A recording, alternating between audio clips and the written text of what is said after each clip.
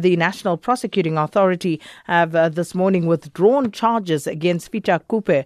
Kupe was implicated in the murder of 7 Vlakfontein family members. In his previous appearance, he was denied bail as the magistrate felt that he could influence witnesses and that there was sufficient evidence linking him to the killings. Take a listen to Magistrate Maggie van der Merwe reading the letter by the NPA informing her of the withdrawal of charges. Been informed by the senior prosecutor that a decision has been made by the Director of Public Prosecution that all charges must be withdrawn against accused number 2, who is the accused before court. I also questioned the senior prosecutor on the position pertaining to accused number 1, who is deceased. Obviously, the correct procedure to follow is to then also withdraw charges against the deceased accused in absentia. Subsequently, all charges are then withdrawn against both accused number 1 in absentia as well as accused number 2 who is before court. I unfortunately cannot offer any explanation. It's not a decision made by the court. But it is a decision made by the prosecution. And that was Magistrate Maggie van der Merwe. For more on this, we joined on the line now by SABC TV reporter Gillian Pillay, who's been following this particular case. Gillian, good afternoon. Now, previously it was that Magistrate van der Merwe, she believed that there was sufficient evidence linking Kupe to these killings. So how would you describe, you were in court, her expression at the withdrawal of these charges by the NPA? Very good afternoon to you, Sakina. It was indeed Magistrate David Mahangu from the Protea Magistrates Court who was presiding over the bail hearing of the late Ernest Mabaso as well as Feta Kupe, who's now a free man. Today, the matter was then again transferred to the Lenasia Magistrates Court, where we sat today with Magistrate Maggie van der Merwe.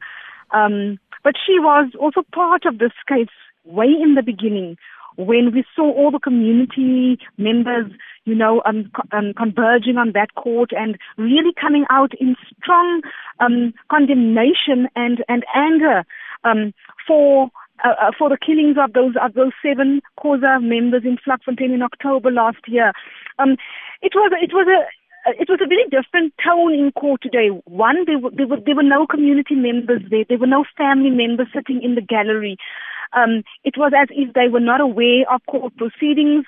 So it was just media there covering this withdrawal of charges. As she said there, she didn't really have reasons for the decision that she was now made to hand down, which came from the prosecuting authority, the Director of Public Prosecutions, coming with that decision to withdraw charges. So there was no emotion as such, Sakina, from the magistrate's bench. There was nothing happening in the gallery because there were no family members or members of the Vlakfontein community who had been so present and so vocal around the killings of those 7 family members, mostly women. I mean, we heard that very graphic detail in that confession of the late Ernest Mabaso, where he detailed how he had strangled, in some instances raping some of the minors, the minor deceased in this matter.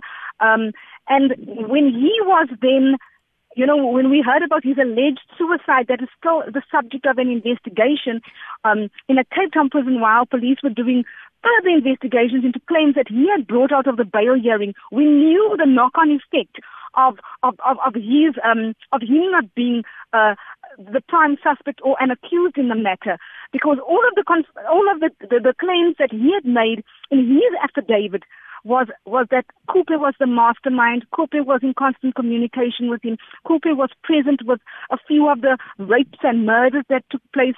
And that bail magistrate, I beg your pardon, in the Protea Magistrates Court, he had said, when he handed down judgment denying Kupe bail, said that there was a strong case against Kupe, that he felt that Kupe needed to be incarcerated because he would interfere with other witnesses that would want to come forward.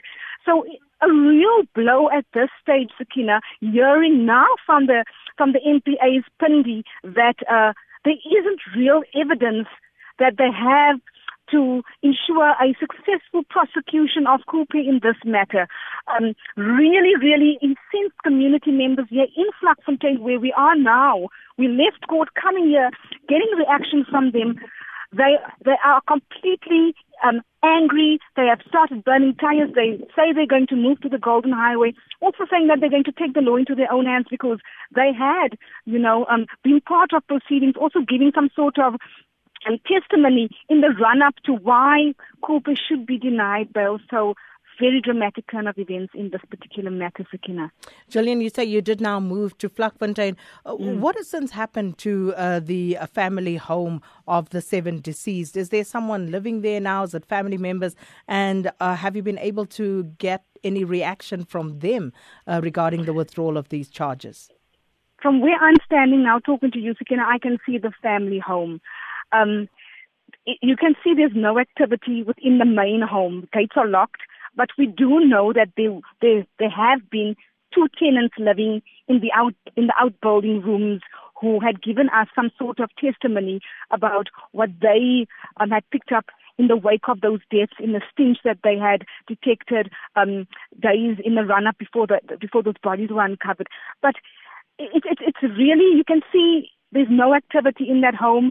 The one relative who is in the community does not want to talk at all. He is, you can imagine the kind of trauma, for a lack of a better word, and confusion and disappointment at this decision that he says he wasn't informed of court proceedings today, and he actually picked up on it from the SABC channels that there was a court sitting underway, and that is how he basically found his way to court. And then he also heard about the withdrawal of charges, but we understand that the family members were not informed of today's sitting, but also the decision. But getting back to your question, Sakina, very little activity at this family home. We haven't been able to talk to any members of the Khoza family. That home, gates are locked. No one is even walking around in the yard. There's just no activity. Gillian Pillay, thanks so much. We're going to leave it there. Our reporter here at the SABC, Gillian Pillay, following this story from the start. And she is currently out in Vlakfontein, where it seems the community has been enraged by this decision by the National Prosecuting Authority to withdraw charges against Vita Kupe, who was implicated in the murder of 7 Vlakfontein family members. Well, joining us now is NPA spokesperson Pindi Mjondondwane. Thanks so much for your time this afternoon. Afternoon, and thank you for having us. So first and foremost, Pindi, if you can just explain to us, why were the charges withdrawn? Okay, what actually informed the decision to withdraw the charges is based on the fact that, remember, initially we had 2 accused persons in the matter. Accused 1, who was Ernest Mabasa, who has since passed on. And at the time of his passing, he has already made a confession. And now the law states that we cannot use such a confession because, remember, our law requires that any evidence that you place before court should be able to be should be in a condition that it can be tested. And now that he has passed on, obviously now that evidence that he gave can no longer stand in court because it cannot be tested. And that section that prohibits us from using that statement is Section 219 of the Criminal Procedure Act. And after his death, the state then had to come with a new strategy in deciding on how to take the matter forward. And in that exercise, it is when the prosecutors realized that there are no prospects of a successful prosecution, because at the end of the day, that is really one factor that influences a prosecutor's decision on whether or not a matter can be taken to court. As as the NPA, we have an obligation to prove a case beyond reasonable doubt. And in doing so, we rely on evidential material, whether it is from eyewitnesses, expert witnesses, documented evidential material. So now the prosecutors had to look into the DNA extracts that were taken from the crime scene. And the DNA results excluded Mr. Feta Kupe. They also looked into the telephone records because contained in his confession, Mr. Ernest Mabaso said they had conversations with Mr. Feta Kupe.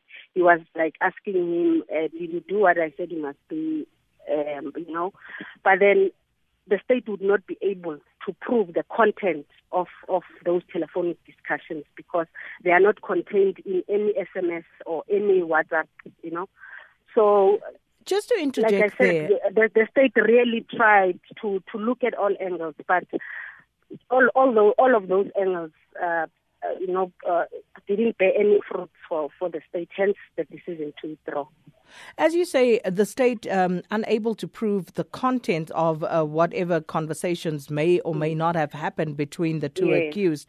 But was the state able to establish whether there was, in fact, the sort of contact that the first accused actually alleged was going on between him and the second accused, Mr. Kupe?